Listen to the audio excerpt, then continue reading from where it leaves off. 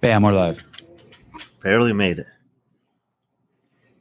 Having a tough morning, boys. I'm having a tough morning. Why? Because I can't figure out whether Bigfoot has hair or fur. And he has both. And all my bigoted friends just tell me that that Bigfoot doesn't exist, and it really disappoints me. He has both. Oh, good. You've run this topic by a lot of people already this morning? Oh, it's been I called like 300 people this morning, and you know what? Like, I just realized that most of my friends are bigots because they think Bigfoot. Did you get a call, James? Doesn't exist. No, friends. No, we're not friends. Yeah, I was gonna say me neither. Friends. And then I followed up with who would win in a fight, Superman or Batman? And they're like, Sevon, that doesn't exist. That only exists between your ears. It's not real. And I fuck these people. I hate them. I wish the Supreme Court would pass a law and put them in jail. The Supreme Court just might. Careful, James. It's my show. You're right.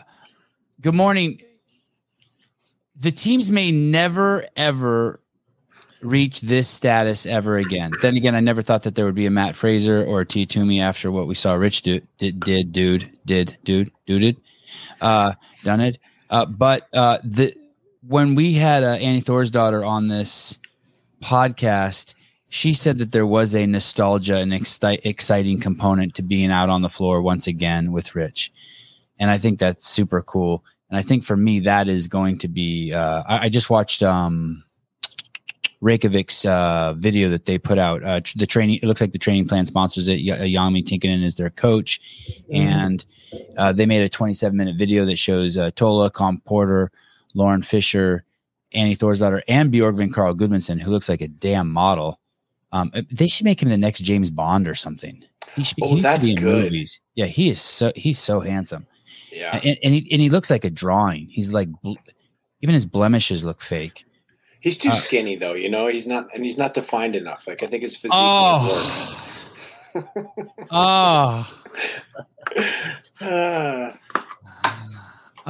We just put him in a caloric deficit for a few days. No chance. It's gonna be great watching these guys out there. After watching that video, I never thought Reykjavik would have a chance, but I got a little proximity bias because I watched that video last night, and now I think that they might have a chance. My first question is to you, and so it's going to be exciting this year. I think this is the year. If you want to put your toe in the water with the teams, I think this is the year we're finally there. It's reached that status. James, I believe that Bigfoot has fur. No, I believe that that the teams have an easy way out component to them. Not a lot, but because just that you can hide, and you've done both at the highest level. You've done individual, but that there's a way you can hide. The implications are that Rich Froning went team so that he could get a little more free time with his kids. Maybe a lot of more free time. What can you tell us what the difference is? Is there a difference? I mean, when I competed, to answer your first question, to hide, I think they're doing a better job in terms of programming events, so it's harder to hide. The synchro stuff, the amount of worm stuff we see. And you see less and less of sort of like the relay style stuff. I mean, it still pops up, especially at the games across events. But you see a lot more events, and you see so much more, like I said, of the team-based synchro or worm stuff that I think it's way harder to hide people. They're getting better at that. James, is there potentially a perspective that you could hide more on a worm than you could in a relay? If you're in a relay, you're forced to do all the work of your section of that relay. Yeah, that's a really good point. And you can see whether you do good for add time for your team or lose time for your team. But I feel like you could, if you had like 3 hammers on your team, you could maybe really make up for somebody in a relay or something like that. Whereas like on the worm, if someone's going to drop the worm because they're not as fit as everybody else, like you can't, the entire team basically has to stop doing reps. That's kind of my thought process behind that. Yeah, I mean, there have been a lot of scrutiny surrounding team programming and how much of each style of workout is appropriate. And I think that, we talked about it in semifinals sometimes. Like, they were mandated to have 6 tests, and some of the competitions had 1 worm test out of 6. I thought that was too low. If you had 4, that'd probably be too many. And by the same token, I felt like if you had, I think both of the CrossFit pre-programmed workouts, one of them was obviously just lifting, and then a lot of other ones had a relay in addition to that. So you had 2 out of 6 where it was just you on the floor by yourself doing something. And again, I'm not sure if that's necessary in a 6-event test, but if you're talking about the games where there's likely around 12, you might see that 2 times, and I think that's okay. Yeah, and I think where that really stands out is I was looking at last year's, even this year's open rankings of teams, and then where they end up, if they do, where they end up at the games, if they actually make it to the games. And it seems like open performance, except for somebody like maybe the top 2 teams, doesn't correlate as well as semifinal performance with games performance. And I think that's because in the open, you really don't see a lot of those classic pieces of equipment like a worm or something like that. But yeah, I see your point there. I like seeing, I don't know. I don't love watching the synchro stuff. And that's because I think some of it is getting so hard. It's very challenging to judge. And I think that will get better. But like there was I think it was it at not Atlas Games, maybe Granite Games. There was like a 4-person wall ball shot. Was that at the Granite Games? I don't know. It just looked ridiculously hard to judge. Like that kind of stuff isn't my favorite event from a team perspective. I think the best team still wins, but I don't know about 2nd through 5. So Wad Zombie, this is not the news. Hobart's just putting his toe in the water. The news would be getting in naked. We're not quite there. Wad Zombie's it was really sweet to me on Instagram the other day, flirting a little bit. Wow. No what was your other there. question, Savon?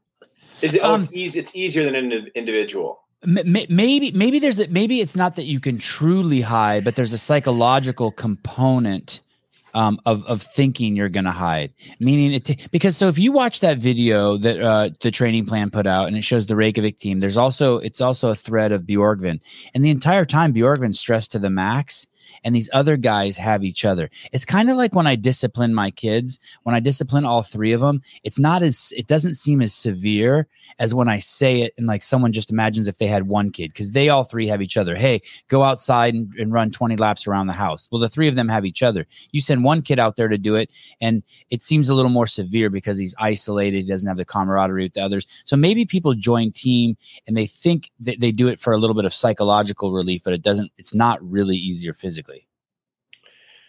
Yeah, there's definitely a diffusion of responsibility. What did you use? You say smart shit. Diffusion of responsibility. Yeah, like there's more to, it's like it's less on me on a team. And I also think like it's easier to get to the games as a team and take last place than it would be as an individual and take last place as an individual. Like I think that's a fair statement. And I don't know what that actually says about the difficulty between the two, but I definitely think that's the case. From my experience, and I definitely was never going to be a standout individual games athlete. And so I found more success on the teams that way. But from a training perspective, Stefan? He was hoping you would say, yeah, yes, you were, James. I'm making a note. I didn't want him to say that. Thank you. My point is that I forgot now. Oh, that I trained way harder. We trained way harder more on team than I ever did as an individual. And so the point is, I think if you want to win as a team, it's still really, really hard. I think all the stress is there. All the, the physical implications are there as far as improving and being able to stand on the top of the podium. Sevan, do you know, I don't think that the award existed at the time of most improved, but I think that James might have been a strong candidate for it. Thanks. What was his lowest ranking at the games? His first ranking was 70th. Low. And then he came back the next year and finished 18th.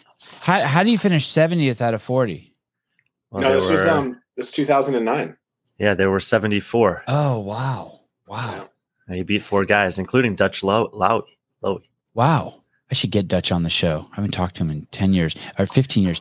James. But 70th to 18th, I mean, that is a really substantial change in 1 year. And it is weird. I agree. And it is weird to hear. It is weird to hear James say, I wasn't a standout, because as long as you're not, if you make it to the games and you're not from one of those continents that just hasn't developed CrossFit yet, God, I'm being nice this morning. then I think you are a standout. James, and also if someone is looking for reprieve or for some diffusion of responsibility, the teams you don't go to are a team that has Rich or Annie on it. Yeah, because there may even be more added pressure there, right? Because now you have the greatest standing next to you in both circumstances. Yeah, I think if you want to win, like all of the stresses and difficulties are there. I just don't think that stuff goes away. Like I said, if you want to go on a team and just have fun and show up, and it's probably easier to make it to the games on a team that it is easier to make it to the games on a team than individual. But if you want to go and win, it's not easy by any means. Well, the math just makes it easier, right? 4 people a team, 40 teams. That's 160 people versus 100 as opposed to 40, and well, I guess 80. Because men and women, but then also you've taken out all the best people theoretically. So of course it's going to be easier. Rich has put this team that's, I'm going to ask you a question about Rich Froning. Maybe you can answer for him. Rich has put this team together to win. True or false? True. But Annie's team is not put together to win. Why do you say that? You know what? Because she doesn't have, Rich has the best women and the best dude. We could split hairs and be like, no, he didn't get Justin. Would you say that to Annie? Have you said that to Annie? Like, hey, Rich has the best. Have you said that to arguably one of the best female CrossFitters ever? Like, Rich has the best women and you don't, Annie. No, I don't mean just the best women. I mean, this team, Rich, if Rich thought one of these people on his team let me ask you this question. Do you think if Rich thought one of these people on his team was the weak link, he would toss them? And if someone better was available? I'm just saying that I think Annie probably could, if she could have possibly found better people than Com Porter, Lauren Fisher, and Tola.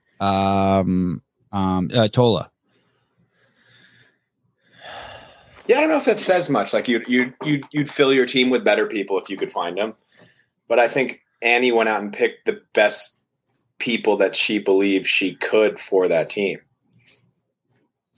Like I don't think anyone on that team is. I don't think she's looking at her team and thinking these aren't the best that I could get. Right. Okay. Fair.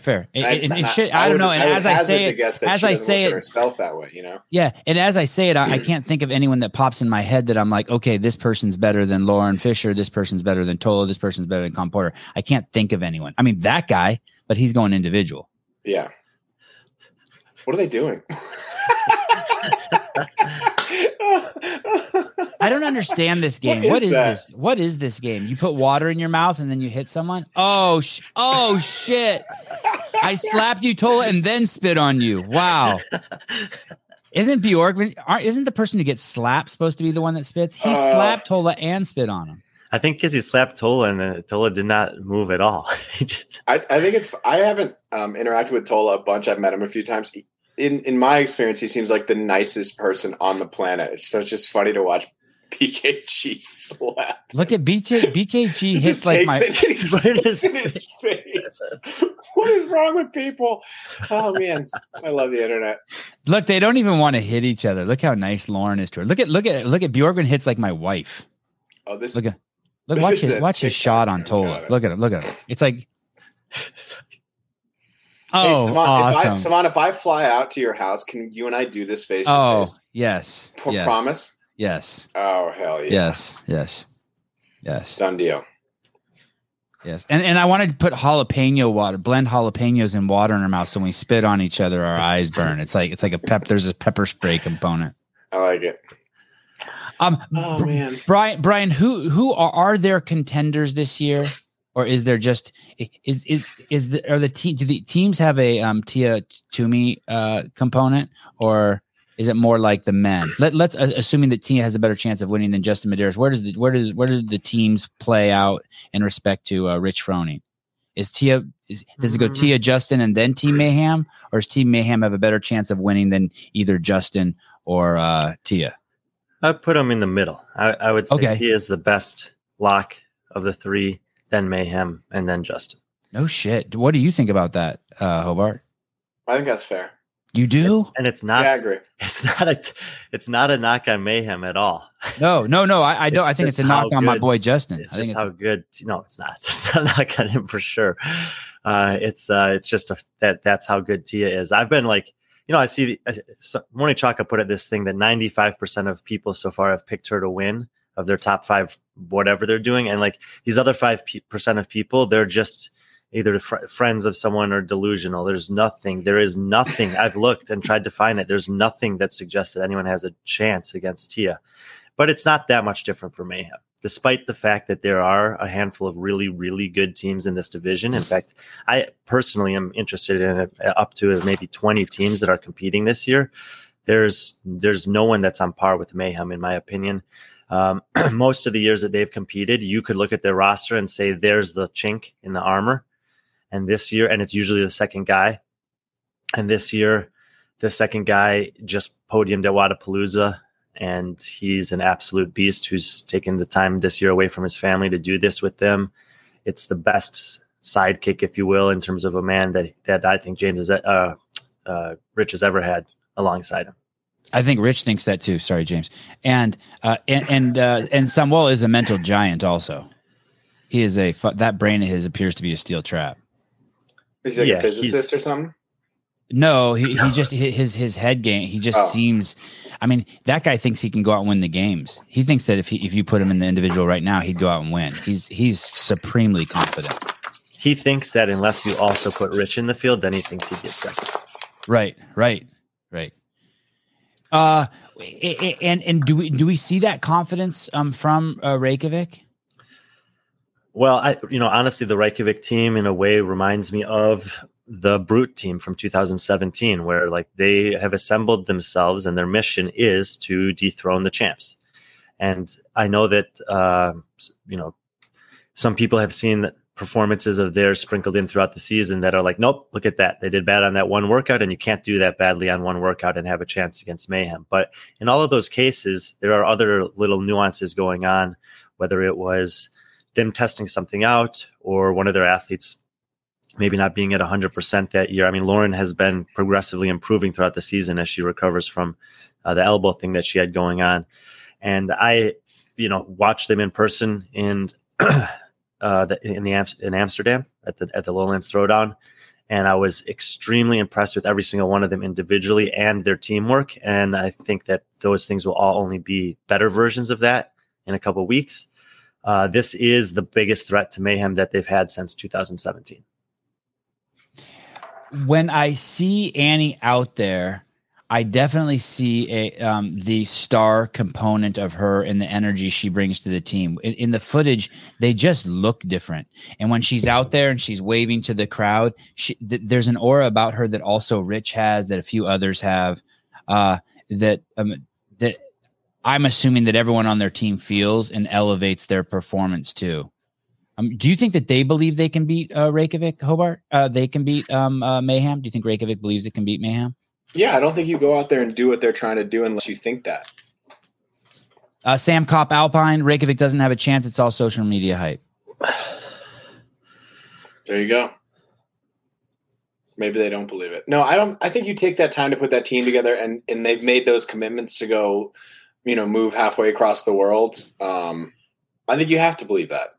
I guess you could just look at it like this: if you say that Annie and Lauren Fisher are better than Taylor and Nisler, then you could say that Rich and Samuel are better than Tola and Khan, and you have a wash. We have a fight on our hands. I was thinking about this. No, Brian? Go ahead, Hobart. Sorry. No. Let Brian go. You want him to talk clearly. No, I don't. Go ahead. Okay. Sorry. No, I was going to ask Brian this question. I was looking into his eyes when I spoke.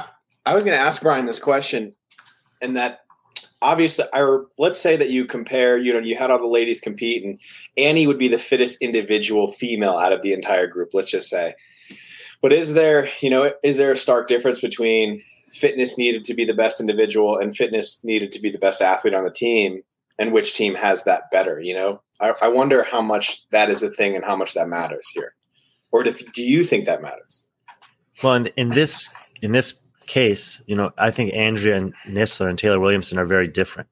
I think Andrea is an athlete you could pull out of the team competition and insert into the individual competition, and she would do very well. And basically all of her performances support that, from the open through times that she's competed in sanctionals over the years, when she's done granite games in the past as an out of season competition. She's always hung in there. And Taylor Williamson is to my opinion, like the epitome of a what you want in a female team athlete, where she's still going to do okay in individual competitions, but she really, her skill sets lend themselves to the team division very well, because she does have a couple, I would say she has a couple weaknesses relative to her strengths that Andrea is more balanced across the board. And those weaknesses are a lot easier to your point, Sevan, to mask over the course of an entire competition when in the team division. Additionally, she's really good with the worm, and so she can carry a lot of the burden there. And even so for the men, sometimes you can see her slot to the back of the worm. I think she could probably even do the front if she wanted to. So I think Taylor's, the complement of them is really good, but she, especially in the team side of things, is a very, very valuable asset. God dang, did you see her body? That she's a statue, Taylor. Yeah, I want to see her next to Amanda Barnhart. I mean, she looks fitter than Rich. I want her body before I take Rich's body. One of the other things about the team competition, and James, you might have a dude. Look at her legs. Look at her ass to her knee. What is that one called? The femur. It's longer than my fucking leg. Yeah, man. She's taller. She's quite a bit taller than. She's bigger than Rich. They got Rich in the front because he's the fucking little crumb. Well, the point I was trying to make here is that height on a team, I think, is an important factor. And you don't want to have outliers that are too tall or too short. And Andrea is more or less the average height of the most of the men in the field. You can see here, she's probably 5'9" or 5'10". Andrea's a little shorter, but she's not shorter than 5'6". And so they don't have a lot of disparity from tallest to shortest on their team, which helps when you do have anything that requires synchro and range of motion. Obviously the worm, but also anything like a wall ball we were talking about earlier, or even something like a gymnastics move where you don't have to compensate as much for those big lever differences that I see sometimes show up on other teams. Can you go back to that worm a little bit? I want to this is getting into some granular shit, and I apologize, but I've always wondered this. How do they pick the order? Tell me a little bit about the worm. We're going to see that in the games, right? Yeah. What's the strategy with the worm? Is it different for different movements? So basically they're in order of height there, right? Is that no, always not quite? No. Okay. James, I've never done this. Let me tell you what I think, and then James can tell me if I'm right or wrong about it. Okay. I kind of view it almost as a relay, where you're going to put your best and worst at the ends. But in this case, I think most of the teams like to alternate by sex. So you have your best male with that implement in the front, your best female in the back, and then the other two just filter in. Yeah, because in the past, the way the bags were weighted, it was like they were alternating in terms of heaviest to lightest. No shit, I didn't know that. Really? The front was typically the heaviest, and it definitely is noticeable. The front definitely feels heavier in a lot of cases, and you'll probably see teams, and I know I've seen Mayhem do this, switch out. They did this at semifinals, and other teams switch out the front person once in a while because it's definitely a little bit heavier. I don't think that it seems like a wait a sec, James. Wait a sec. So there's an idea you proposed, or you said it used to be that the bags alternated in weight. They don't anymore. But regardless of that, the front always seems a little bit heavier. I think they still do. I think the front is still the heaviest bag, but I think now it's more. They were I forget what the weights were, but it was heaviest to lightest, and the differences weren't enormous, but it was noticeable, especially on the front. I think the more important thing is what Brian said, and it's a super tiny point, but it shouldn't be lost on anybody. I think teams who have similar heights have a distinct advantage on the worm, far and away. And so that is something that helps Mayhem here. But when was this? Is 1 day ago. I want you to watch Nistler's feet. Man, I saw her. She stands what kitty the cornered, and then fuck her is going on? No. Her right foot. She's hurt. She's hurt. It's not necessarily that she's hurt. So I have to do this Here when we I do go. a single arm overhead dumbbell squat on one side of my body. But yeah, you can see it there, James. Her right foot's coming up. Yeah, absolutely. She doesn't care, too. I mean, she's working it. You can see by the way she makes little micro adjustments. She's working it. She's figuring something out. See that? She's the only person making adjustments on the fly. I think she's hurt, man. I don't know if she's hurt. She just might not have that ankle range of motion there. Injured. 25 minutes into the Sevon podcast, July 19th. Breaking news. Andrea Nisler is injured. When was this posted? It looks like one day ago. Or it was edited one day ago. I've never paid that kind of close attention to her other workouts. And this seems like a silly thing to talk about for more than 2 minutes, but I'd have to watch them do other warm workouts. Like I've seen a lot of athletes when they do pistols or single arm overhead squats, things like that, where the heel comes up off the ground because they don't have the ankle flexibility or whatever flexibility to get down there. So, oh, look at Matt doing some sleuthing.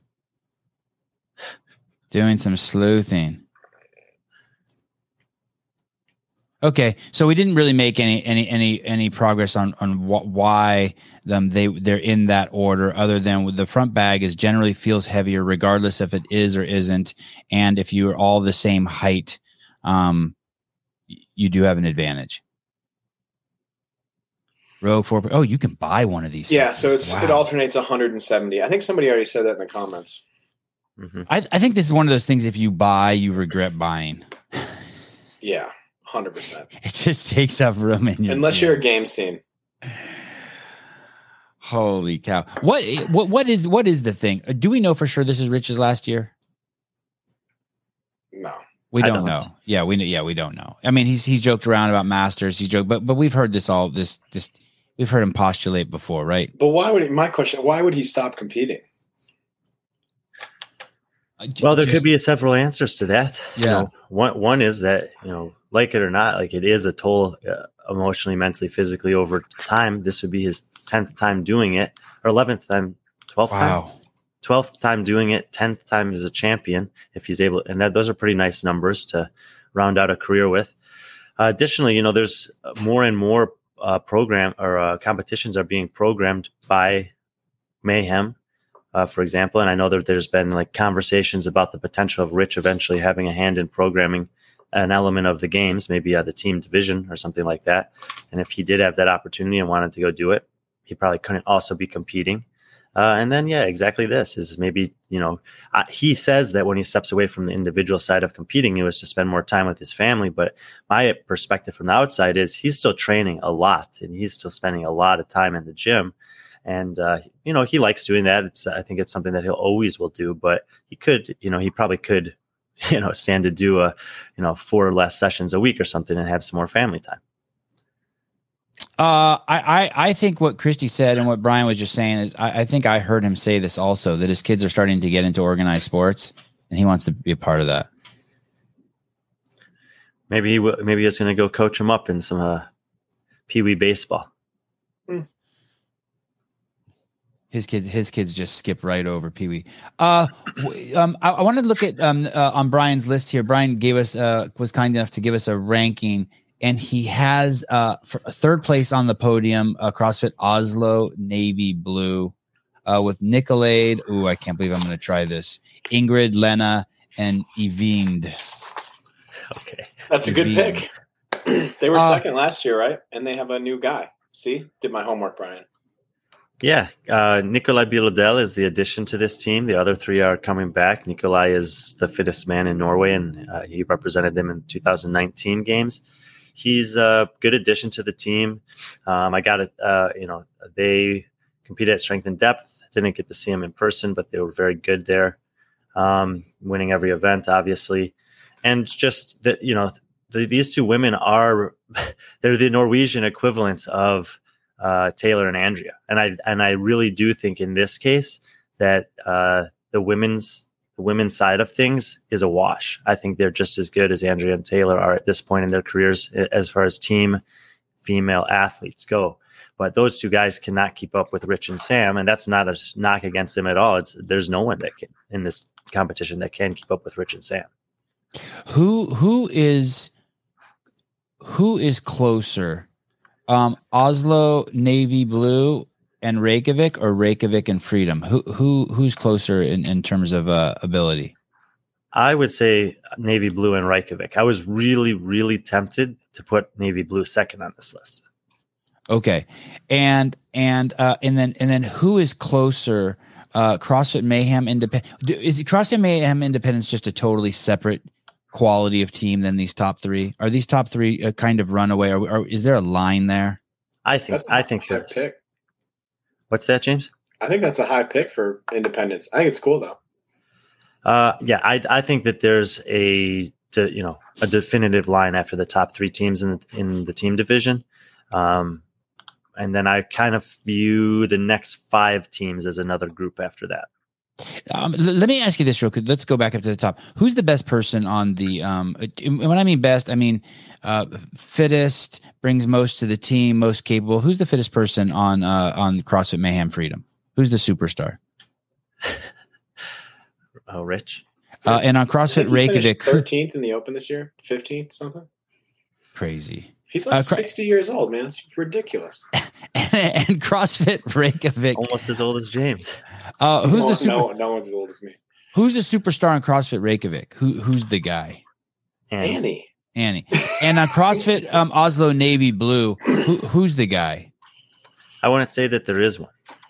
Wow. Okay. This is like has a much more of a feel of a true team where it's like everyone feels like they're on a even playing surface. I do think that Lena Richter is kind of like the forward facing of the group, or the captain, so to speak, of this team. And then on Mayhem Independence, is there a standout? Is it?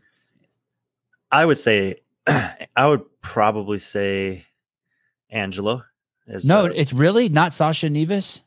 No, Sasha's she's definitely the best at certain things, but she's probably the worst at other things. Wow. Okay. And also just the language, like, to be that person, I think you also have to have the ability to lead from a communication standpoint. I think Angelo's the most accomplished and best all-around athlete on this team right now. Alexis may have been when she was competing individually, but she's gone through some injuries. She's older than the rest of this team, so she has a very valuable role on the team in terms of experience and maturity. But I think Angelo is the top dog here. Would both of you say it's fair that Oslo and Reykjavik plan on beating Mayhem? Yeah, in their minds, yeah, that's definitely their plan. Is to win. And so there's another interesting distinction. That is not Mayhem Independence plan. No, I think Mayhem Independence is hoping to get another spot on the podium. Yeah. What are the implications of that, Hobart? Is that bad? Are you buying that psychoanalysis, 50 Cent psychoanalysis that Brian and I kind of just did?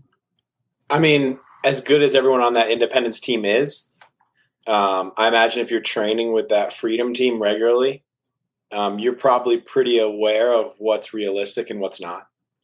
And even if you just look at their individual open finishes, I mean, Mayhem Freedom is just a class above. As good as Angelo is, right? Took time off. Won teens, took time off, came back, still finishing top 200 in the Open individually, helped qualify a team to the games. I just think there is a huge gap. And even if you look at previous year's points between first place, fourth, and fifth, it's like 200 points, 300, maybe 300, 200 points, we'll say, 300 points down to fifth. So, yeah. Who's out of this whole list of 40 teams, which team is the biggest unknown? The one that you think, oh shit, they could take last, or fuck, they could be top 10. Who knows? I'd say Move Fast Lift Heavy. I want to give them a shout out because I thought they had someone on their team. They're going to the games, didn't they? Have some issues? That was last year. Oh, okay. Right? They're I have them ranked 12th. The team that I would actually pick for that category is probably right there, number 6, CrossFit Selwyn. Maddie Schelling, Marnie Sykes, and the older of the two Fowlers. I think that all three of them, if Oceania had 5 game spots available, would have competed in the individual division this year and thought that they had a chance to get spots 4 and or 5. And then the younger brother of the Fowlers, which I think is Luke, would have been probably in the top 10. So they're all 4 of them are very top 10 at the games. No, in Oceania. Oh, okay. Maybe as high as 7 or 8 in that region. Okay. But you're talking about finishing. He would be just there behind Royce Dunn and Bailey Martin and those types, and his brother. it's still very good. So anyway, all 4 of them are very good as individuals, but they saw the writing on the wall this year with only 3 spots that there was a slim to none chance. Well, probably a none chance that they were going to get those spots. So they put this team together. They did very well. That CrossFit Urban Energy team placed in the top 5 at the games last year, and Selwyn basically matched them almost event for event at the Torian Pro semifinal. And so I have both of them up here as contenders to maybe be flirting with the podium, but probably in that group with Mayhem Independence. That's just in the next group of 5. However, we haven't seen this team outside of that. It's just a new team this year. So I think there is, of course, a lot of questions that they still have to answer. What was the team? You said that the 12 times Rich has gone to the games. He's won 10. We know the first year he lost to Graham Holmberg. What was the other loss? And was that to Invictus as a team? No, 2017 to the Brute's team with Adrian Conway. And are they in here? No, Brute doesn't have a team. No, they haven't really had a competitive team since then. That team was amazing. They put that team together with one mission, and from the start of the season, they were saying, our goal is to beat Mayhem, and they did it. Who was on that team? Mitch Spute and Brendan Fjord were the other guys. Manny Janowitz, and I can never remember the women. I apologize. It was a team of 6. Yeah. And that's when it was 4 dudes and 2 girls. Yeah. Here's this. It's like, this is the problem with I'm not even sure if we scroll down here, if we'll be able. Okay. So there they are. They do have them there, but there's Tiffany was definitely on the team, and I don't even know. And Michaela was the backup? I'm not sure. I thought there was someone else, but I guess so. She's the only one listed there. Look at that name. That person, Mitch, has an SPJ with no vowel and then a UT. That's not even legal. And then look at the name below it, FJ. Who are these people? They're the game champions from 2017. Yeah, I remember that guy, Brennan, from back in the day. He's a fucking horse. But this is it's actually a good example. If you go back to the leaderboard and you look at the event finishes from Mayhem and Wasatch that year, it's just crazy. There's a couple outliers, but especially towards the end of the weekend, I think they were basically just exchanging first and seconds on every event. And every other team is just like, okay. As it goes on, look at this at the end, first, second, third, second, third. And they're just, there's just not a lot of teams that can, do anything in terms of stealing points from them. And I think that we'll see something similar this year, where in a lot of the events, there'll of course be some teams that specialize in certain things, but for the most part, you're going to see first, second, third, or maybe down to 4th place, like just interchanging between Freedom, Reykjavik, and Oslo on a lot of workouts. And look who took 3rd that year, 2017. Yeah, CrossFit Fort Vancouver. Yeah. That's Adam Neifers. Adam Neifers' team. Justin Medeiros' coach. I think that dude just ran like 100 miles or something. No, you know what he did? I think that guy, there's something called the toughest race in the world. Have you heard of this race? Didn't he talk to us about it? I can't remember. No, I think someone else talked to me about it. Someone's like, dude, you got to have him on. He did it.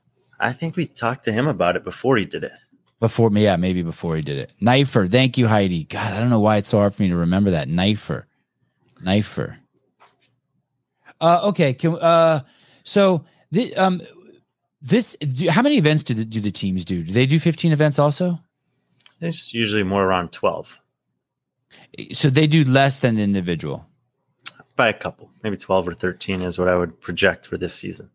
But they still go into a no man's land, meaning there's no other competition like this. Just like for the individuals, there's no other competition like this in the sport. This is going to take them in. I mean, let me preface this with this. Bjorgvin said he was sore going into the final day of the semifinal, and so you just wonder, man, if this was the games, he would have 3 more days left. Yeah. That math is accurate. And so, thank you. And so Sevon, yes. And so the games really takes people into deep waters. Well, it's funny. These people all have to get along with each other. I did see in that video, the training plan video, maybe a little tension between Khan and the other guys. Khan may have looked like he was a little high maintenance. Did you guys see that video by any chance? I didn't see it. Did you see it, Brian? I'm not sure if I watched it. Is this the most recent one that's come out? Yeah, I think it came out yesterday. There's a scene where Con and Annie and Tola and Lauren are all together. It looks like it was maybe after the semifinals. And Lauren says, "And I don't appreciate you calling me this." And I didn't see what happened just prior to that, but I think someone had said something to Con, like joking. And Con's response, I couldn't tell if he was joking or serious, but he said, "Does anyone else have any complaints about me?" And he's all fucking wide-eyed and shit, like he just did a bump of coke. And Lauren's like backpedaling, I'm just joking. And I was like, it sounds like it just looked like a little tense. But these guys got to get this is emotional, right? Yeah, but yeah, for sure. Did you fight with the team, Hobart? No, that was probably one of the biggest strengths we had as a team is how well we worked together when we were out there. I always felt like that was something we did extraordinarily better than everyone else, especially the year later. And I've talked about this before when I went and commentated and watched events and watched, because I was always like, I never felt like we were doing anything different than other teams. But then when I watched other teams out there and it was like, Sally would drop the worm and she would, flip out and then everyone would be screaming at her and they'd be like, "Just calm down, Sally." And I was like, I saw some crazy shit at the CrossFit Games between teams. Shit that looked like it was going to come to blows during events. Yeah. And then I realized, okay, well, that's one of the things we did better is like when we had a mistake, we didn't turn around and like slap each other and scream at each other, What were you going to say, Brian? And then let's go over and look at Com Porter's Instagram. Yeah, they should do a B-roll video of teams having meltdowns. Sorry. Yes. That actually would be hilarious. It'd be amazing. No, it's just like it just reminds me of, people handle relationships differently. And in some cases, there's kind of seamless relationships where they don't have to have a lot of confrontations or, instigating moments like we might have seen on that Reykjavik video. But in others, I mean, I know some couples that have been together for 60 years and every time around them, they're like yelling at each other and fighting, but that's just a way of communicating with each other. And they are addressing the problem that's in front of them. It's just maybe in a more boisterous way than makes some people like Sevan comfortable. And so he gets, a little nervous around it, but that's a way of getting, get it out there, get it over with, and then move on. However, you probably don't want that in the midst of an event. So it's better to iron out those details, in this case, in training. And then when it comes time to game time, that's when you have to, have the capacity to lock it in. So if they can work out well and then deal with those things before or after, maybe a positive. And I do want to say this, Nisler and Taylor are fucking cool.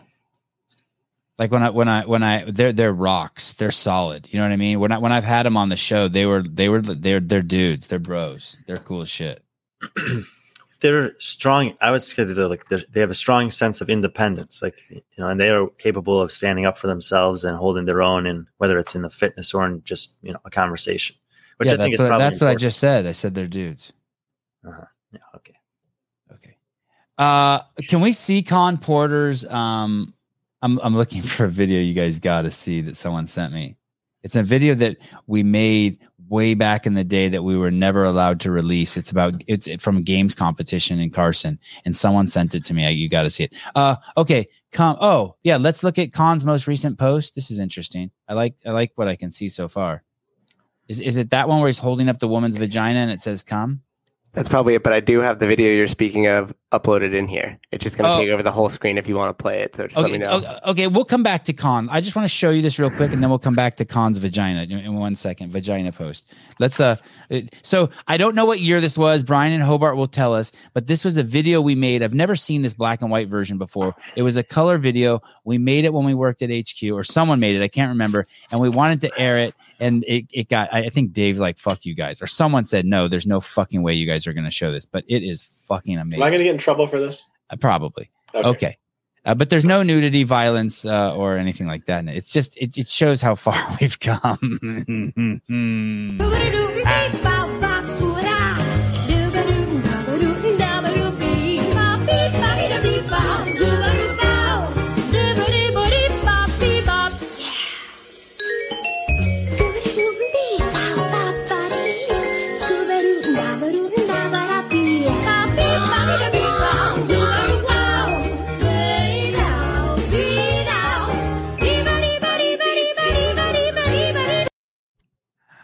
I remember that event. I competed that year. That was 2012. Oh, look at Susan's falling out of his chair. Hey, wouldn't you love to see an X-ray of everyone's spine when they carried that? like the shit that people's discs That did. event should have been called Midline Madness. Yes. So Hobart, you carried that fucking thing? Yeah. And did you have moves like that where you were like this and fucking did you get? I mean, those A little dudes, bit. that one dude got knocked out. He got fucking pile drived into the ground, and it looked like Matt Hewitt may have got pile drived. Yeah, man, his head is still damaged from it. No, it's in the grass still at Carson. It's still there. No, that was something that Rob Orlando came up with, and I used to train with him a bunch, and I had used a yoke like that before. I didn't do excellent with it, but I don't think I lost all my teeth carrying that thing. But that was one of those moments I remember, because I remember I was out there and someone else on our team was carrying it. That's when I was competing for New England. And that was one of those moments where I was not focused on my team at all. I was just watching the chaos around me. So it was that crazy. Yeah, man, it was a really hard thing to carry. Really hard. Do you think it's time for us to bring that one back? Yeah, I think we can handle it now. I think it would also actually be amazing to see it now. Maybe put it in the individual field and to see the difference of how well people can handle that compared to 10 years ago. And maybe make it a little lighter. Heavy. You could make it a little, you could make it a little lighter, maybe. Or hey, this is the part in the video where people are going to rewind it to watch that. I mean, that was nuts. That thing is nuts. Andrew, if you want that, Andrew Hiller, if you want that video, we'll send it over to you if you want to make a video about how far the game's going. What was that thing called? But there's been a lot of learnings. I forget what it was called. The wobbly yoke. I don't know. But remember, the worm used to be logs. Yes. Probably that same year. Yeah, that was the same year. Yeah, that was nasty. They were the worst. Yeah, if you wanted to lose all your fingers, there was a great way to do that, was to carry that thing. What video did I see? Oh, could you go to Sousa? Could you go to GoWad's Instagram account? Have you seen this compilation they put together of Pat Vellner? Have you seen this? Have you seen this, Brian? From yesterday with all the fails. Yeah. Yeah. Man, that dude's sent it hard. Yesterday and said Vellner wins the internet today or something like that. Wow, that dude is fucking tough. That is no joke, some of the shit that's happened to him at the fucking CrossFit Games or semifinals or wherever this footage is from. I mean, he takes a beating. Did you know he fucking he was coughing up blood when he fell off the net, Hobart? Yeah. You didn't know that? Yeah, it's crazy, right? Well, I wonder if the documentary. I wonder if any other athletes ever coughed up blood from falling at the CrossFit Games. I don't see it. Maybe it's on his Instagram. Maybe they made it for him. That yoke was 370 pounds for men, 230 for women. Wow. Each team member gets one attempt to move the yoke. Time cap 3 minutes. One attempt to move it as far as you could. So once your dude gets pile drived on the ground, the other people on the team pick it up and set it on your back. Is that how it works? Oh, ROMWAD, not GoWad. What's the difference between ROMWAD and GoWad? Well, are they improves both your range of motion? The other one helps you go. Oh, they're not both like stretchy apps. Like they are both stretchy apps. Okay. So they're competitive. Been around for a lot longer. GoWad's made an aggressive move into the space in the last couple of years. Is GoWad owned by Kelly Starrett? Is that his? I'm not sure. Oh, okay. I don't think so. Is this one owned by Kelly Starrett? Play this video. Okay, play this video. Chrissy, wake up! Hey, hello? Time to wake up. Can you hear me? Wake up, Chrissy. I don't like Chrissy, wake up! What? Where was that weight? Where was that weight rolling to? Is that during the total? When was that during? No. It was during the Aeneas pegboard, the yoke carry, light thruster yoke carry. I don't know how that happened. It's literally rolled 6 lanes across the Coliseum floor. It felt so dumb going to get it. That was such a great. That workout had such a great name for that workout. It was a very it was perfect, clever name. Yeah, I'd like to see that workout brought back, but in like a rounds type setting. But with those yokes, with those wobbly yokes. Yeah, with wobbly yokes and 3 rounds for time. And the pegboard pegs, instead of being made out of wood, are made out of rubber. So kind of bow a little bit. This is what you get with the CAF program. Oh, it's a dildo company offers the pegs. Their new rigid line. You take the pegs home. Oh, so speaking of dildos, let's go back to Khan's post.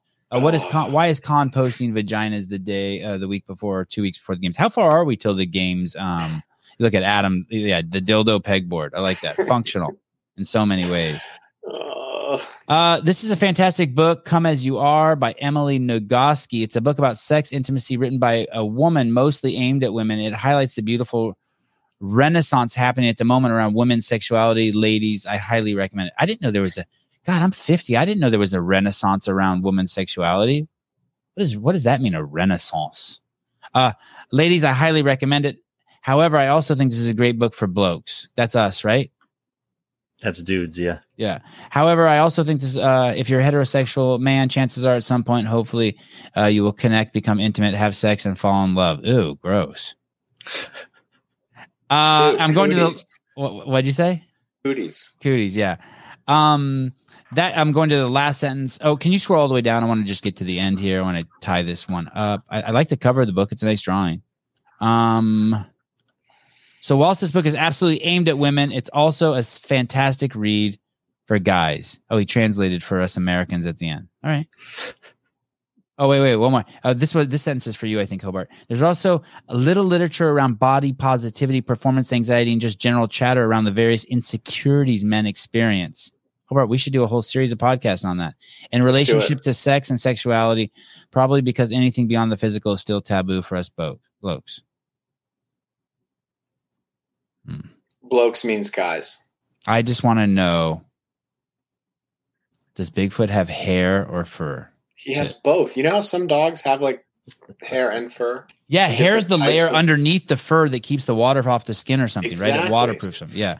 And I would imagine Bigfoot has both. Con Porter's transforming into Emily Abbott. I think the word is transitioning, but whatever. You do you. Remember when she came on for the news show? Yeah, I think she got offended. Yeah. She left abruptly or something. Something weird happened. She just had enough. It was kind of how like the Sevon, Matt, and Josh podcast ended. I thought that was still going. It is. We just haven't done one in a while. Brian, where do you got CrossFit Rhapsody? Because they're friends of mine. Oh, Renaissance. Rebirth. Okay, so there was a rebirth. Women are having sex again. There's a rebirth. Okay, women. Good job. Awesome. Who's your friend on the team, Hobart? Well, I know the folks who own the gym, and it's good people. And how do you know they made it to the games? Because I followed them throughout the season. Last year, they did not do great at the games.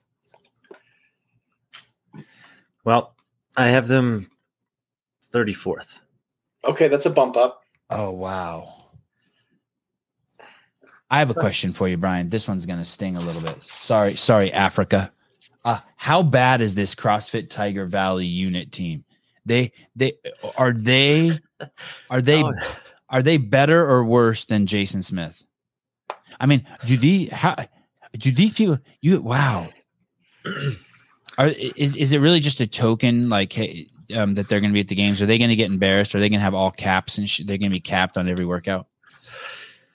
I don't know. I have them ranked last. I think I have the representative from Africa ranked last in all three divisions. And yeah, they're just based on the performance. They haven't shown the capacity to compete with these teams. So, you call it whatever you want. They get one spot at the games. But I think that once they get there, they're going to be bottom three at best across the board this year. So if CrossFit East Woodbridge from Europe. Named twice. If they don't, North America. Oh, from North America. If they Atlas. Oh, no, Atlas was the Canadian one. Yeah. Okay. If they get beat by any of those three teams, they should be put on suicide watch. Well, so the bottom three teams I have in there right now are the 5th and 6th place qualifying teams from Copa Sur, because the top 4 teams are ineligible, and that makes sense.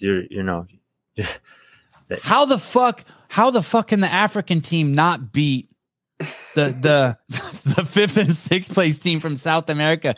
Wow, Brian, this isn't looking good. This isn't looking good down here. These are the teams to follow. If you want to go to the games and just drink your ass off and get drunk and try to get kicked out, push the limits of follow these 3 teams. You know what you do? Pick one of these 3 teams at the bottom. No, you know what you do? You just pick you just go and talk shit to CrossFit East Woodbridge. They can't even spell CrossFit right there. They got lowercase f. Okay, that's on me. Oh, That's all on Brian. I think we can see that I spelled it right the other 35 times. Yeah, you did. 37 of the 38 times you spelled it right. Wow. Wow, you must think this Africa team is shit. Look, this is the CrossFit Games. Someone has to be ranked last.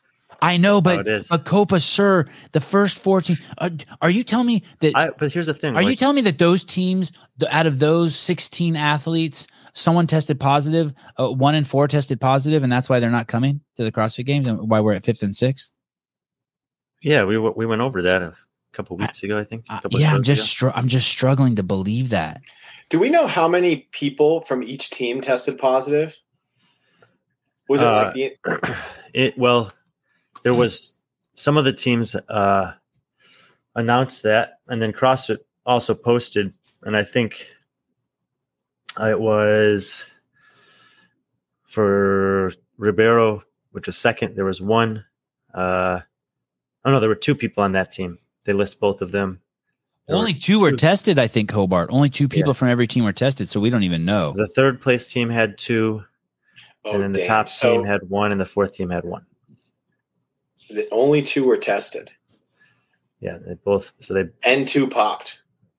I believe that's the case. I had thought that 2 members of each team that were tested everywhere, like that was it. It was only 2, but in Africa they tested all 4. So I'm not 100% sure anymore. Hey, we should start a rumor that their drug testing is better than everywhere else's, and that's why they got caught. Like, just to give them some breathing room. You know what I mean? Can we go to the 11 through 20 teams? All right, if you insist. Man, that is. I'm serious. By the way, if you're going to the games as a team, I think those are the 4 teams to watch if you want to have some fun. Pick a winner there and just get behind them. What a fucking mess it is down there. This team in 14th is a team that I'm super excited to see at the games. It's the team from Russia that won the Far East Throwdown pretty convincingly. And they basically, what they've done here with this Kalashnikov program in Russia is the equivalent of what Mayhem's doing in the U.S., where they're just gathering all of the best athletes from their country. Some of them are training as individuals. A lot of them are contributing to the team. I wouldn't be surprised if they have 2 teams next year. They have some masters athletes that train there. And so they're basically just making a Russian training camp that's intent is to have high-level competitors in a lot of divisions. Yes, James. They performed really well in the Open, right? I think so. Okay. The kind of cool thing about this team is they're in Las Vegas right now, training underneath Tommy Hackenbruck. So they've they're leaning on an experienced team competitor from a different era to get some to get an extra advantage. So when you were asking about teams that have variable potential at the games, this is definitely one of them. Like, we really don't know anything about them because they haven't competed against any other team from North America or Europe in a competition like this. But their athletes are very good. That girl, Alexandra Buzanova, I think would have qualified for the games out of Asia as an individual this year if she tried to compete. And I've been trying to follow some of their stuff over the last year, 18 months. Holy shit, how'd you get in here? Hello. You didn't get the dress code? What's that? You didn't get the dress code? No, he did get it. I'm just post-session here, trying to get some sun on the balcony. Con, welcome to the show. I have one question for Brian. Brian, is Tommy training that team, or are they training at his gym? Or both? I think he trains them, and now they've come to the U.S., obviously, and they're training with him now at his gym. Wow. Or whatever gym he's. Yeah. Wow. Yeah, that's huge. That's huge. Con, what's up, dude? Con, are you in Michigan? Yes, we are. Have you been to Michigan before? No, this is my first time. It's cool. It's quiet. If there was no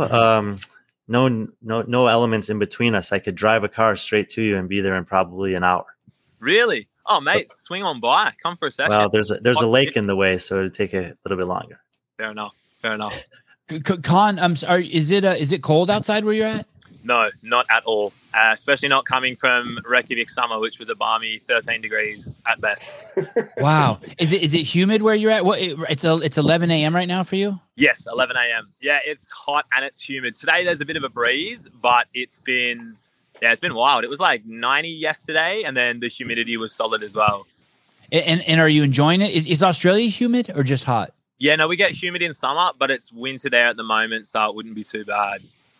And are you glad to be in Michigan? Are you like, okay, this is a good change? And I'm assuming you're there because you're getting ready to acclimate to the possible insane heat. I mean, it could always be ridiculously hot in Madison. I mean, it's not guaranteed, but it could get nuts. Yeah, dude, it's like coming from Iceland as well. If we didn't come here beforehand or somewhere that was hot as shit, we'd be in a lot of trouble. I think going straight to the games.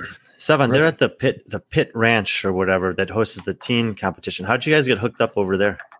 We honestly all just put the feelers out on Instagram, and then they contacted Lauren and said, "Hey, we've got a pretty good facility. We can probably help you out with some housing. You should see the place I'm at now. Like, that's the backyard. It's like on the damn flags everywhere.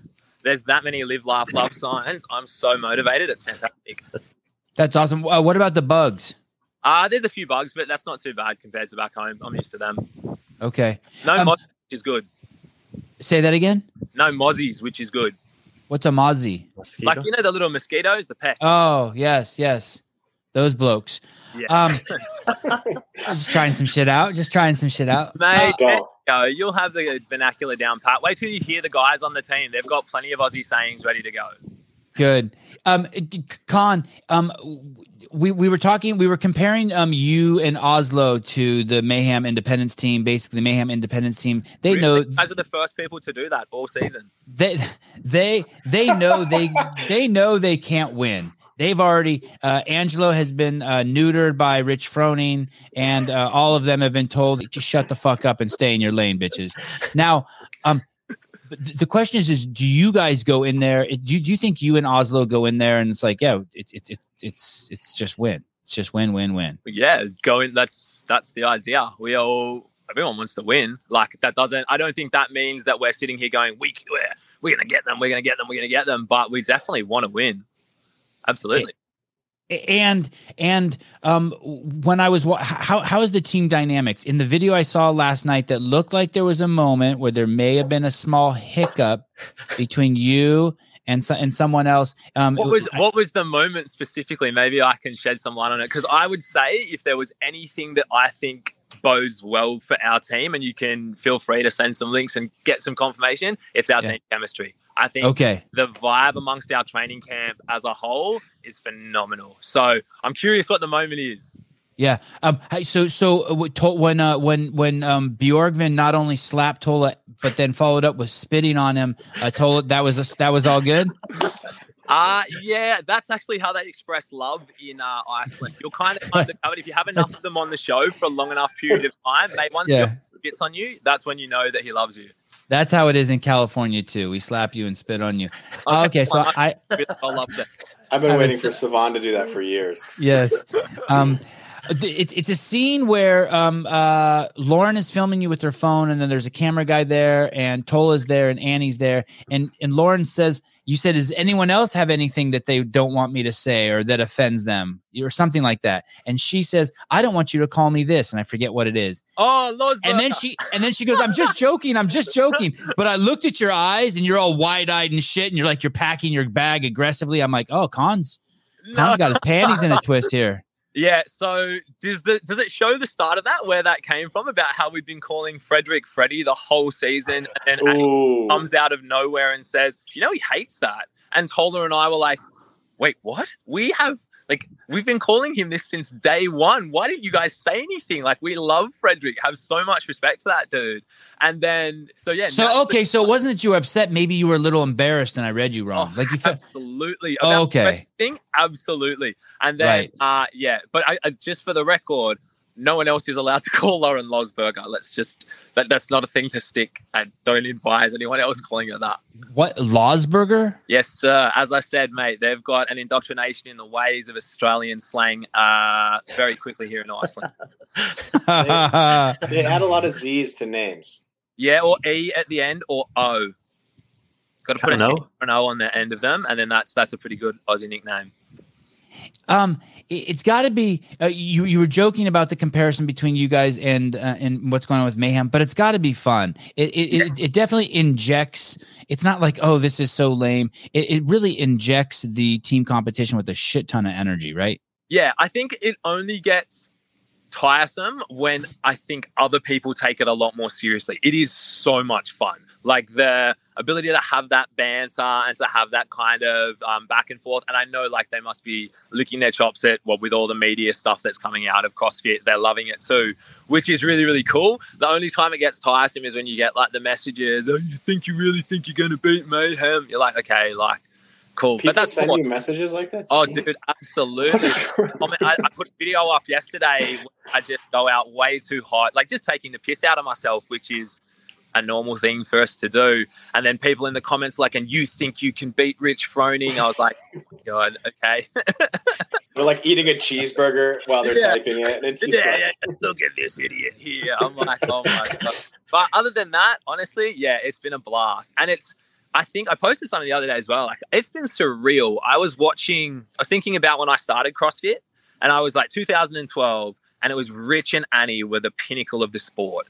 And we kind of were like, anytime maybe those thoughts would be like, oh, I'm so annoyed with people with the constant comparison. When it gets negative like that, I'm like, holy shit, you're on a team with Annie Thorisdottir going against Rich Froning. When you started this sport, those people were like, they were icons to you. And somehow you're in this bizarre scenario, like, fuck. Like, it's nostalgic as fuck for a lot of us. It's crazy. Oh, seriously. It's crazy. I mean, to tell you the truth, it was almost like that they should have got married. It was really like that. You know what I mean? It really was like that. It was like they were like the king and the queen of our cult. Yeah, seriously, they really were. And yeah, it's kind of cool to see them go head to head. And I know, like we're just super duper excited. I mean, we knew that was going to be the whole storyline throughout the season, and yeah, it's been fun to play up to it at times as well. Is Annie's aura and star power a benefit, or is it a distraction? I think honestly we've spent enough time around each other now as a group that I think it's her experience is a benefit. I think the way that she carries herself both in training and a competition is an unbelievable benefit. How I've grown as an athlete and how I know the other guys have grown as an athlete. Oh, that's Tola here. Maybe it's Tola. He's in a massage chair. Let's do it. Oh yeah, let's go see that as well. Yes. But yeah, we I think we've all benefited from it. What you doing, big guy? You want to jump on a call? Yeah, let's look at the Tola. There he is. There he is. We can just admire him while he's making breakfast. And yes. Notice Tola in the wild. Oh, he takes his shirt off. That's interesting because I was assessing that too, that he doesn't have his shirt off in a lot of videos, but there he is naked in the wild. That's awesome. That's just a rare thing that you get to see Tola naked in the wild on an interview as well. So you guys got treated to something very special just then. You guys weren't friends before you joined the team. No, we'd met each other when we did demo team last year, but we lived together effectively in 2-bedroom unit when we got to Iceland, and it was 2 bedrooms, a small table and a small kitchen between the two of us, and that was it. So yeah, we've become good bros since. And where's he from? He's Boston based, from Boston originally, but based in Vegas. Wow. Oh, is he Is he an underdog guy? He's an underdog guy? Yeah, he's an underdogs guy. So I knew him also just through Kotler, just because Kotler and I are tight. Okay, bring him over here. Let's find out what the fuck happened with Danielle Brandon. No, I'm joking. Do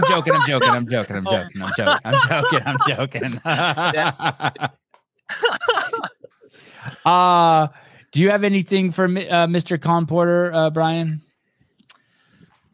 No, I mean, or maybe I do. You know, what's I obviously was there. I saw you guys compete in Netherlands. You guys looked pretty cohesive and pretty smooth. From your assessment, you know, has it been a significant progress even from then? Because I mean, it was week 1 of semis. Yeah, I think I would have liked that competition. I think we all would have liked that competition to have some longer and more challenging workouts to really put us to a test. So I think we've definitely, as a team, we kind of, particularly the last, I want to say 3-4 weeks, have really, really started to feel like we've got things like the worm really dialed in, and all these kind of things that we didn't get hands on in competition. We only did the one worm workout there.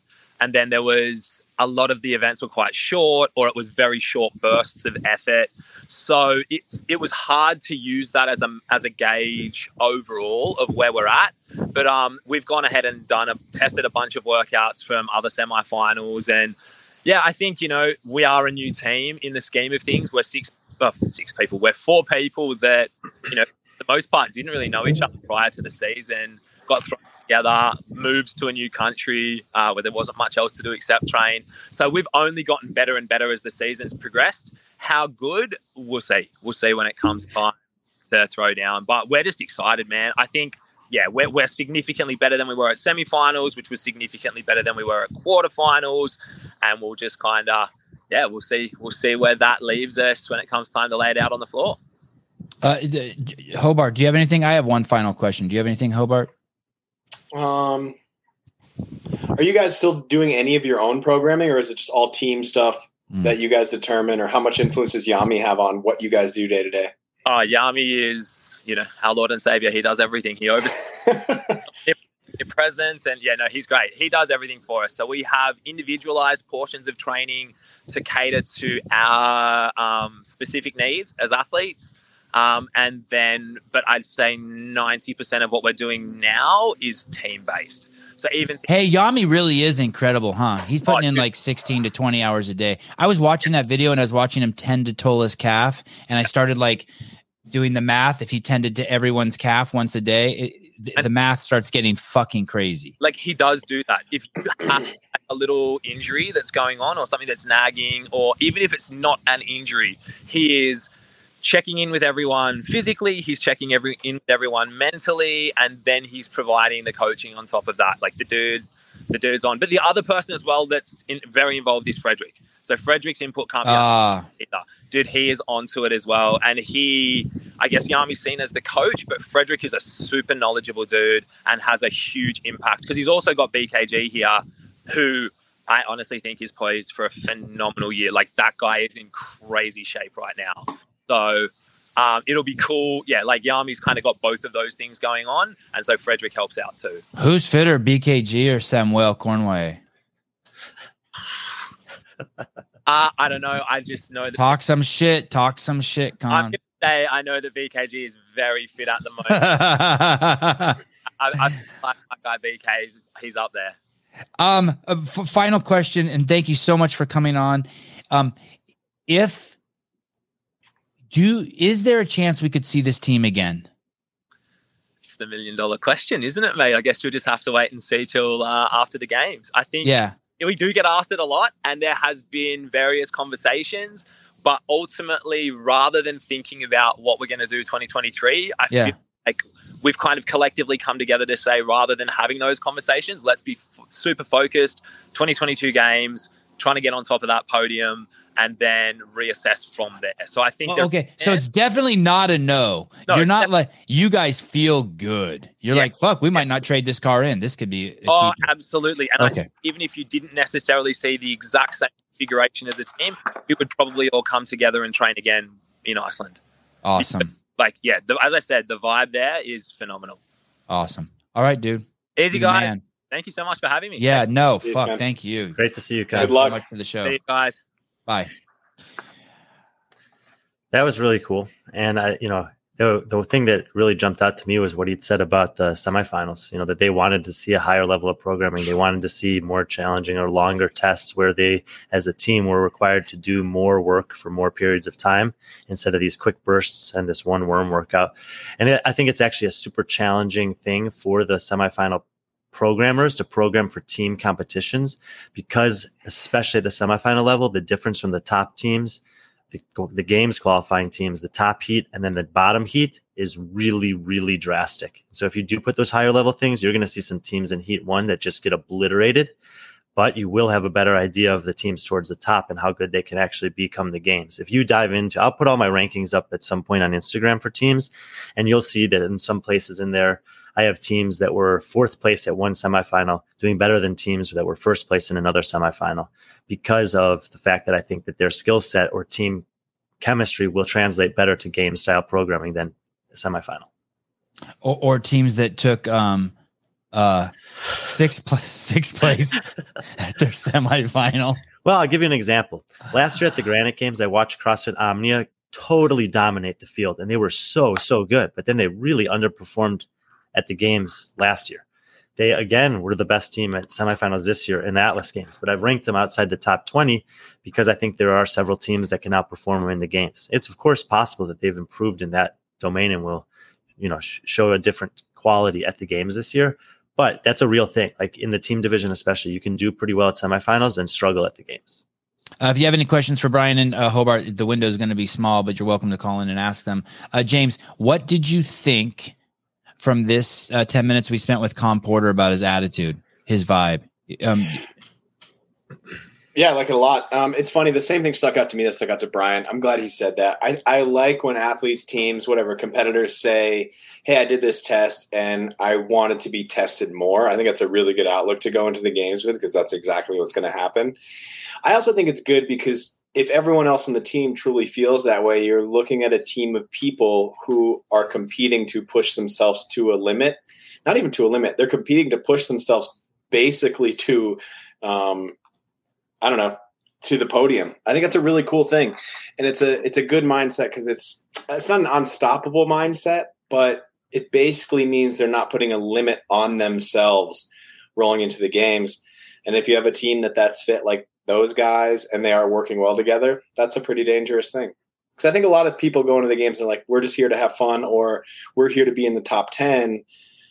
If the Reykjavik team is going in there and saying, hey, we're just showing up to, well, yes, get on the podium, but push ourselves as far as we possibly can, that's a good place to be. They have to, right. They have to learn how to take that energy that's coming to them and use it, right? Both teams. You can't be annoyed by the fans, right? Were you ever annoyed by the fans when you were on the Mayhem team? No. I loved when people talked shit. It just, it's like, oh, you're going to run in your mouth. You're going to say we're going to lose. I would be like, cool, we're going to go train now. We're going to go do this better. I really liked it. I remember this one specific moment. We were doing a regional and it was a deadlift burpee workout. And it was like we were getting beat and it was like, oh, such and such team just passed Mayhem. And the entire place went crazy. And then when we finally passed and I was like, cool, then we're going to crush these idiots. And they weren't idiots. They're great people. Anyway. I like the aggression. Don't worry. But that's what was going through my head. That's what happens when you're on testosterone in the off season, Hobart. You get a little aggressive like that. It's okay. I appreciate that. Finally, someone noticed. And then when we finally passed them, it's like the whole place went silent. And I was just like, that fired me up so much. I was like, good. Let's keep them quiet. So I think that stuff's great. Haley, he's married. That's okay. Okay. Ooh, Haley, wow. You should lay out. You've been taking a lot of tea, huh? Yeah, a little bit. Go ahead. You're live. Tell us what you need. James, I was just wondering if you still had a relationship with Rich. Oh, I wish you would have just paused a little bit longer there. That was really uncomfortable for a second. Nice, though. Delivery was still good. I'll give it a 9. But after you would have said if you still have a relationship, if you could have paused and really let him reel, turn a different shade of red, that would have been nice. No, well, yeah, my wife just got home from the gym. Rich and I still text each other. We haven't seen each other in a long time, but we chit-chat now and then. So. I text Rich and invited him on the show, and he said he logged on and saw Hobart, and there's no fucking way he's coming on with this fucking has-been. I mean, it's in my text right here. If I'm lying, I'm dying. That's awesome. Hey, another question for you, Hobart. Do you have a relationship with Hewitt? Yeah, still do. Matt and I talk pretty frequently. So, yeah. Did you have a third question? I feel like we're getting somewhere. Trade at Mayhem together. Oh, at Mayhem together? We went down there for a fundraiser. I think it was like 2 years ago. It was during COVID, and we all did a workout together. It was a while. Hewitt has his own programming now, right? I think I went to his Instagram account the other day, and he has his own programming, right? Yeah, he looked great. He looks jacked. Yeah, he's jacked. Yeah, he's jacked. He looks jacked. He looks awesome. Yeah, it's just a consequence of being in Cookeville, Tennessee. Haley, thanks for calling. We'll talk soon. Bye. I was afraid what his next question was going to be. Did you sleep with Hewitt? Zach, how can I help you, brother? Hey, what's up? What's up, dude? I guess this question is for like all of you guys, but where do you like? I didn't do research for this question, but I think it was like 2019, the Dubai event, the Dubai CrossFit Championship. They offered like more prize money than what would be at the CrossFit Games. Do you see like the evolution of the sport, just like different events coming up? Like, I don't know, like we're like kind of like horse racing where you have like a triple crown throughout the season instead of like one main event every year. Well, there's going to be the California Hormone Games where you can compete while you're cycling on, and then the CrossFit Games will be when you're cycling off. I mean, that's the way I kind of see the season. There kind of already is a triple crown, right? Like that's a good insight, right? So you have Wadapalooza, you have Rogue, you have Dubai, maybe. I already think it kind of exists. Like it doesn't have a name to it or a series, but there's another tier of competitions that are emerging. So we had the French Throwdown last month. We had the Can West Games this past weekend. And in both cases, the winners of those competitions are making as much money as you can make for finishing in the middle teens, like 15, 16 at the CrossFit Games.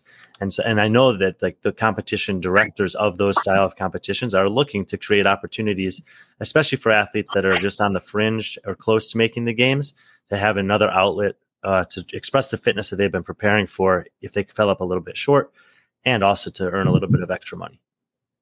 Zach, I got a question for you. Are you impressed with Wadapalooza Rogue in Dubai? The what? Are you impressed with those events? Like I'm impressed with those events. Oh yeah. With Wadapalooza really Rogue in Dubai, like I'm like, holy shit. Like not only the events, I guess the caliber of athletes they're getting, the competition. Yeah. Yeah. I think they're really entertaining. I think they're really good. Yeah. They're really cool. Yeah. Cool to watch. How about you? Are you impressed with those, Hobart? Those events? Yeah. Brian? Yep. They're each impressive in their own regard. Yes. Yeah. But they're all three very different competitions. I mean, think about it. Without Dubai, we never get to see Ricky and we would never seen Ricky and Roman. Laura. And not only Laura that, we got came up there. Sarah. And we saw Sarah's comeback there. So I mean, was Sarah's comeback was at Wadapalooza? No. Sarah, and what I'm saying is, those athletes all competed in Dubai before the CrossFit Games. Like that was like their high level of competition experience, and where people were like, oh, damn, that person did pretty well there. I wonder if they make the games, if they'll do that well. Zach, the question is this: will there be athletes who eventually just compete at those events and don't compete at the games? Like, what if someone goes there, and what if you win first place at Rogue, Wadapalooza, and Dubai, and you don't go to, for some reason, you don't go to the games? That's what I'm thinking. Like I know it might be like a little bit of a stretch, but it's like, say, like, the NHL, right? National Hockey League. They have like crazy sponsors like Coca-Cola, like all these companies. Like if they started sponsoring and just throwing money into these events, do you ever see that happening? I mean, there's companies that could just buy could overtake the CrossFit Games overnight if they wanted to. For some reason, they must not think it's fiscally smart. But for the $30 million, you could put on an event that leaves the CrossFit Games in the dust. And that's and just to put that in perspective, every year Gatorade spends $300 million just on billboards. Yeah, I'm being a little cheeky there. It's on just their propaganda machine is $300 just for that one drink, Gatorade. And so if they wanted to, if someone like that wanted to fuck with a rounding error, they could step into the space. I'm sure Bill could do it too. There's no question that Rogue could do it, but for some reason they don't. I mean, the entire ecosystem, maybe it's because of the relationship Rogue has with that ecosystem too, because they also, they do very well off of the affiliates, right? Because they sell equipment to the affiliates. So they don't want to damage, Rogue doesn't want to damage the ecosystem. They want to see it flourish, but fuck, Nike might not give a fuck. So, all right. Thanks for calling, man. Thank you. Thank you, guys. Bye. Did you guys ever read that book, ESPN book? Why do those guys have all the fun? Or what was the name of that book, Susan? Did you ever read that? Come as you are. No, is that? No, this is God, what was the name of this book? They have all the fun in the room, or it's the history of ESPN. But basically, for the first 20 years, ESPN was just Getty money, oil money, just pumping in. The thing was not making any profits. It was just some dude's side hobby. He thought it would be cool to have a television station that played sports 24 hours a day, and it took off. If you got someone in like that at CrossFit to pump that shit up, I mean, fuck, it could be their own. Like, and that's what everyone. Oh yeah, this book. This is a great book. Those guys have all the fun inside the world of ESPN. Great book. Have you read that, Hobart? I haven't, but I'm going to make a note right now. I won't read it. I'll listen to it, to be honest. Yeah, me too. I just like that there was a pictogram of a size related to somebody's body of the book. It's kind of weird. Mr. Rich, how are you? What's up, Sam? How are you? I'm living the dream. I see that. Doing awesome. Great job. Hey, I got a question for Brian and James. Are you from New Jersey? Are you from New Jersey? Wait. Before you say anything else, let's all guess where he's from. I'm going to say he's from Jersey. Hobart? I'm going to say from New York. Brian? Connecticut. Delaware. Okay. Where are you from, What? Rich? Delaware? No way. I wouldn't be coming from Joe Biden's state. Come on. Boom. Roasted. It was worth the guess just for that response. I'm from Connecticut. All Close right. to Jersey.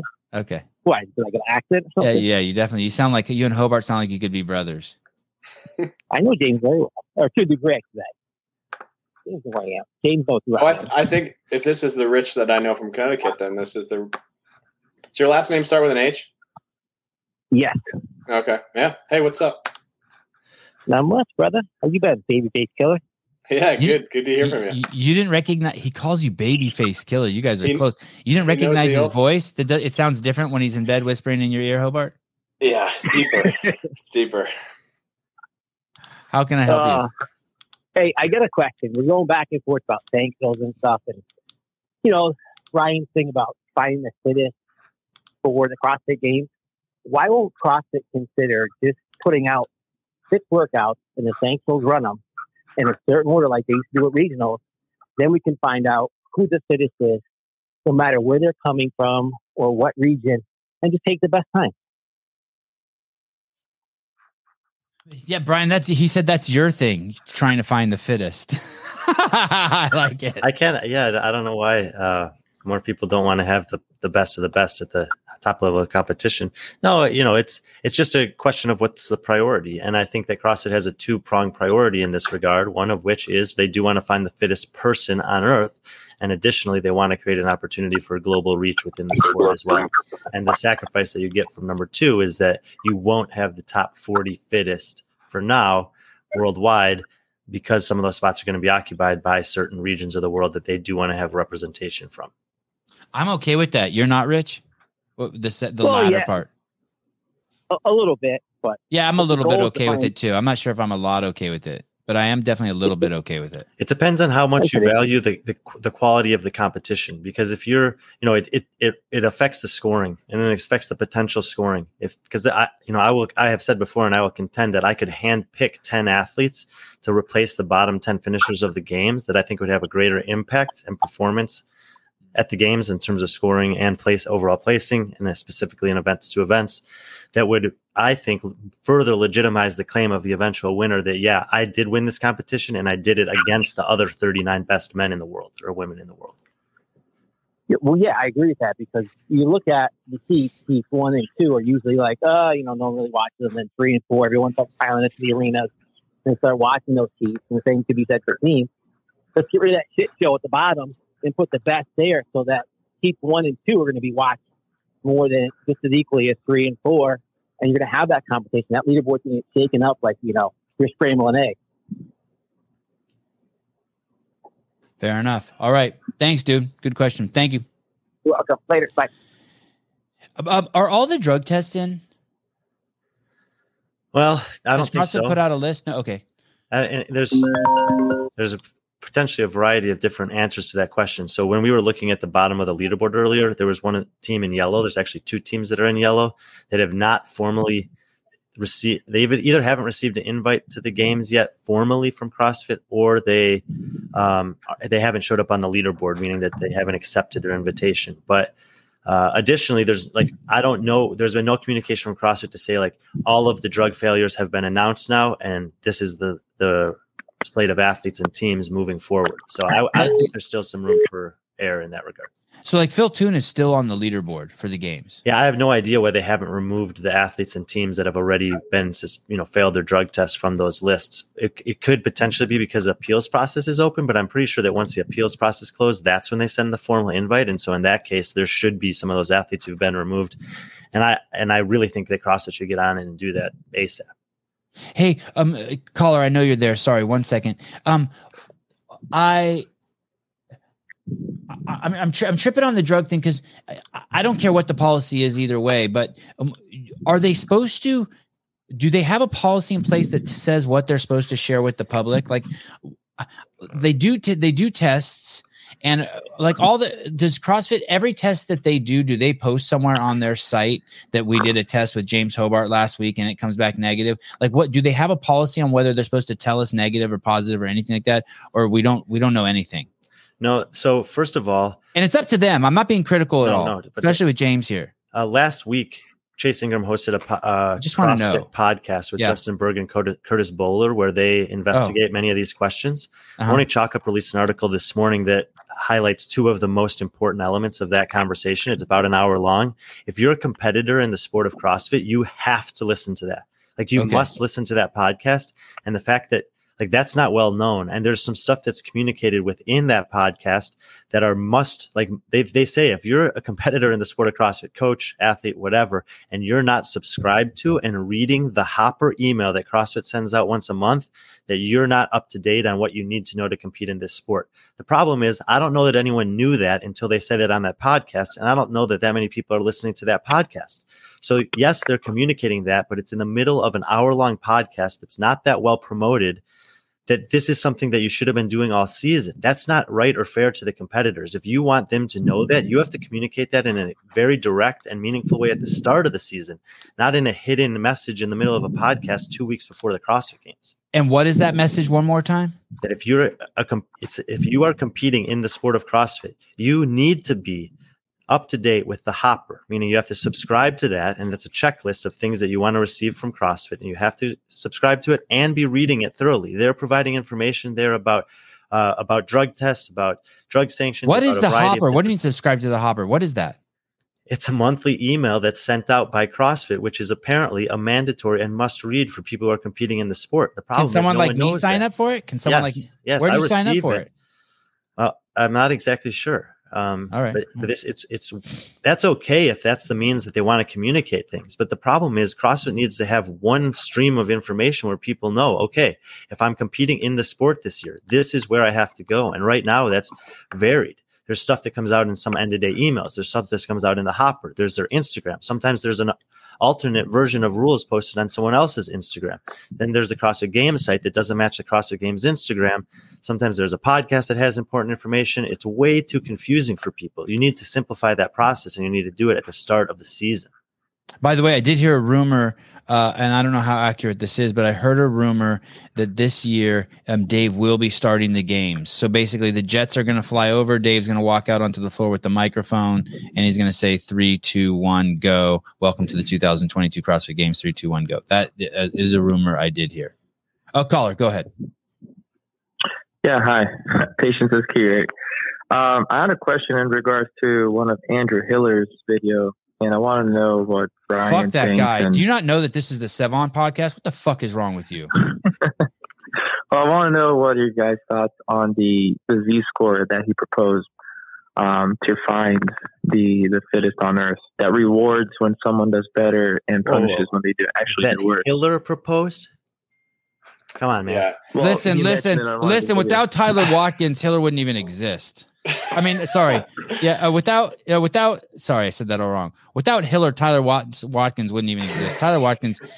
There's plenty of resources out there about Z-score that Tyler Watkins and I have written. We've talked about it on some podcasts, on some bottom lines. And if your source of information about Z-score is Hiller, then please go back and do your research before calling and asking. Damn. Look at how hostile everyone is towards you, caller. I apologize. It was not my idea. This was Tyler Watkins' idea. He worked on it in conjunction with some other very knowledgeable people from the training think tank team who have been investigating different scoring systems for years. And so the basic premise for this idea is that if I beat you by a minute or if I beat you by a second in the current point scheme, I'm rewarded the same. And that's not a relative expression of my fitness compared to yours. Also, by the same vein, like a minute in a 3-minute workout is a lot different than a minute in an hour-long workout. And so this is a way to reward and punish athletes according to their performance relative to each other in a non-uniform way. There's a lot of complications about using that scoring system in certain styles of workouts. It doesn't translate as well. There are some competitions that are going to be testing Z scoring over the next 6 to 12 months, I think. And we're continuing to gather data regardless of if they're using it or not, to see how it would affect potentially the leaderboard either way, like if you use different scoring models. So no, it is a good thought. It is something that we're working on. But I would credit that idea to Tyler Watkins, not to anyone else. Caller, I will say this. I've heard it explained by Brian and I've heard it explained by Tyler Watkins. And both times that my wife had to put me on suicide alert. And when Andrew Hiller explained it, I was just like, I got all googly eyed and warm and fuzzy. So I understand Hiller has a way of dumbing shit down for us tards, and I appreciate it. I get the hopper in my email and it comes on the Games app. I was under the impression that if you signed up for the Open, you definitely get it, but it didn't start coming out until semis, I believe. Oh, sorry, caller. Go ahead. No, I was just going to say thanks for your time, y'all. Yeah, thanks for letting us beat up on you. Okay, thank you. Bye. Guys, any closing? We've been on here 95 minutes. Although my bladder is still not full, I think we've done our job here. Is there anything you guys like to add? Whether you win by an inch or a mile, winning is winning. I like it. Will both of you be going to the CrossFit Games? I'll be coaching workouts in the spectator area, so awesome. Come work out. Okay. Meet James Hobart. James, if you want to, by the way, if at any time during the week at the CrossFit Games you're tired of working and you'd like to just stop working, all you have to do is you can't call twice, Haley. All you have to do is point your phone at an event and go live with me, and you'll be dismissed. You get to stop work. You get to stop working. Are you going to be at the games? No, I am not. But the 7 podcast. I thought you were going to hold the mic for Dave when he says 3, 2, 1, go. But I want to tell you guys this: if you wear any Sevon, I am gonna thank you. I am gonna be there in spirit, but I'm not gonna hold the mic for him. I appreciate you recognizing that I said that. There is a booth there at the games, the Paper Street Coffee booth. It will be selling Sevon podcast shirts amongst other shirts, Colton Merton shirts, other athletes. If you want to sell something there and you're an athlete who needs to make some spare change to fucking pay for gas to get to the event, contact me and maybe I can help you out. That also being said, if you wear a Sevon podcast shirt on Sunday at the CrossFit Games, we will be giving away a Rogue Echo bike to one of those people. So all you have to do is be there at the games, wear the shirt, take a picture of yourself, post it to social media, and then I think we will be doing some sort of gathering. You probably have to tag something in order for you to recognize that they're doing that, right? Yeah, thank you. Good. I don't know how to run competitions. Yeah, you're going to have to tag something. Anyway, pay attention. Bring your Sevon podcast shirts to the games this year. Okay. Hey, I'll say this by the way, because this woman Rachel in the comments did make a good point. Yes, it's nice that Hiller is talking about that, and that's another opportunity for people to become aware of the Z-score format. I think what I got offended by was the fact that he thought it was Hiller's idea, and I didn't see that video. So if Hiller was presenting it as his idea, I would say that's inaccurate. But if Hiller is talking about it as a potential opportunity to score, the athlete's performances differently, then yes, that's a good thing. The owner of Vindicate, Travis, wants to thank Noble for basically selling out all of Vindicate's gear. The shirts over there are really cool. There's a ton of good stuff. This shirt's over there, the TD CEO shirt. And I think that's it. I think we're wrapped up. Really excited for the CrossFit Games. We have a ton of athletes coming on in the next 2 weeks. Get ready. A ton of athletes, a ton of people involved with the games. We're going to start trying to do 4 a day, 4 45-minute videos with athletes every day the week building up to the game. So it should be fun. All right. I will see you guys, I think, next Tuesday. I don't know what show we're doing, but it looks like this is going to be a regular for Brian and I, and we'll decide whether we keep inviting Hobart. Peace.